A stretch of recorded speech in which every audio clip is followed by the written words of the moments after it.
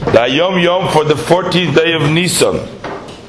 So, of course, first we have an instruction with regards to searching of the chametz that takes place after Ma'ariv, which also tells me that one should actually start reading the Hayom Yom at the 14th, not just in the daytime, but should start reading at the nighttime, soon by Ma'ariv, because here we have an instruction with regards to searching of the chametz.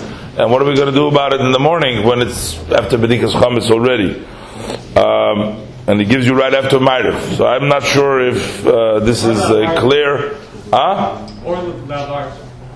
L'Arbasar. Also, there's another custom brought down in which, in the rabbi's house, the Rebbe's house, they did it a little differently than the people usually do it out there. And that is that when we sell our chametz, the way we do it is we authorize the Rav. It's called a mursha.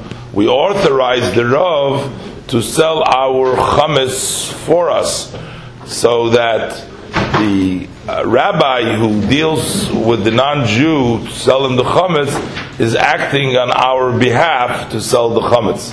However, the Rebbe brings down that the custom in the house of the Rebbe was not to make the Rav as an authorized person to sell the chametz, but rather to sell the chametz to the Rav himself with an Arav Kablan, by having somebody accepting responsibility and the guarantee.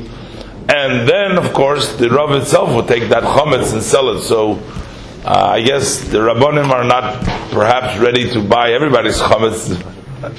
They were ready to buy the Rebbe's chametz as to acquire it, and then later go ahead and do what they need to do.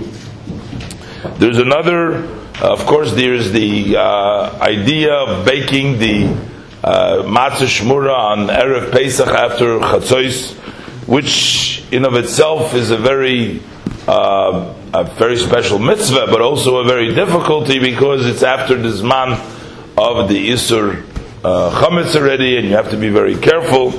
But it's a big mitzvah, so it says here that during the baking of the matzah shmura on the eve of Pesach afternoon, my father, this is the previous Rebbe saying, was present, and he would also recite the Hallel, and he would interrupt, even if it was in the middle of a chapter, in order to instruct with regards how he wanted things to be done about making it and baking it and other things that related to the baking of the matzah.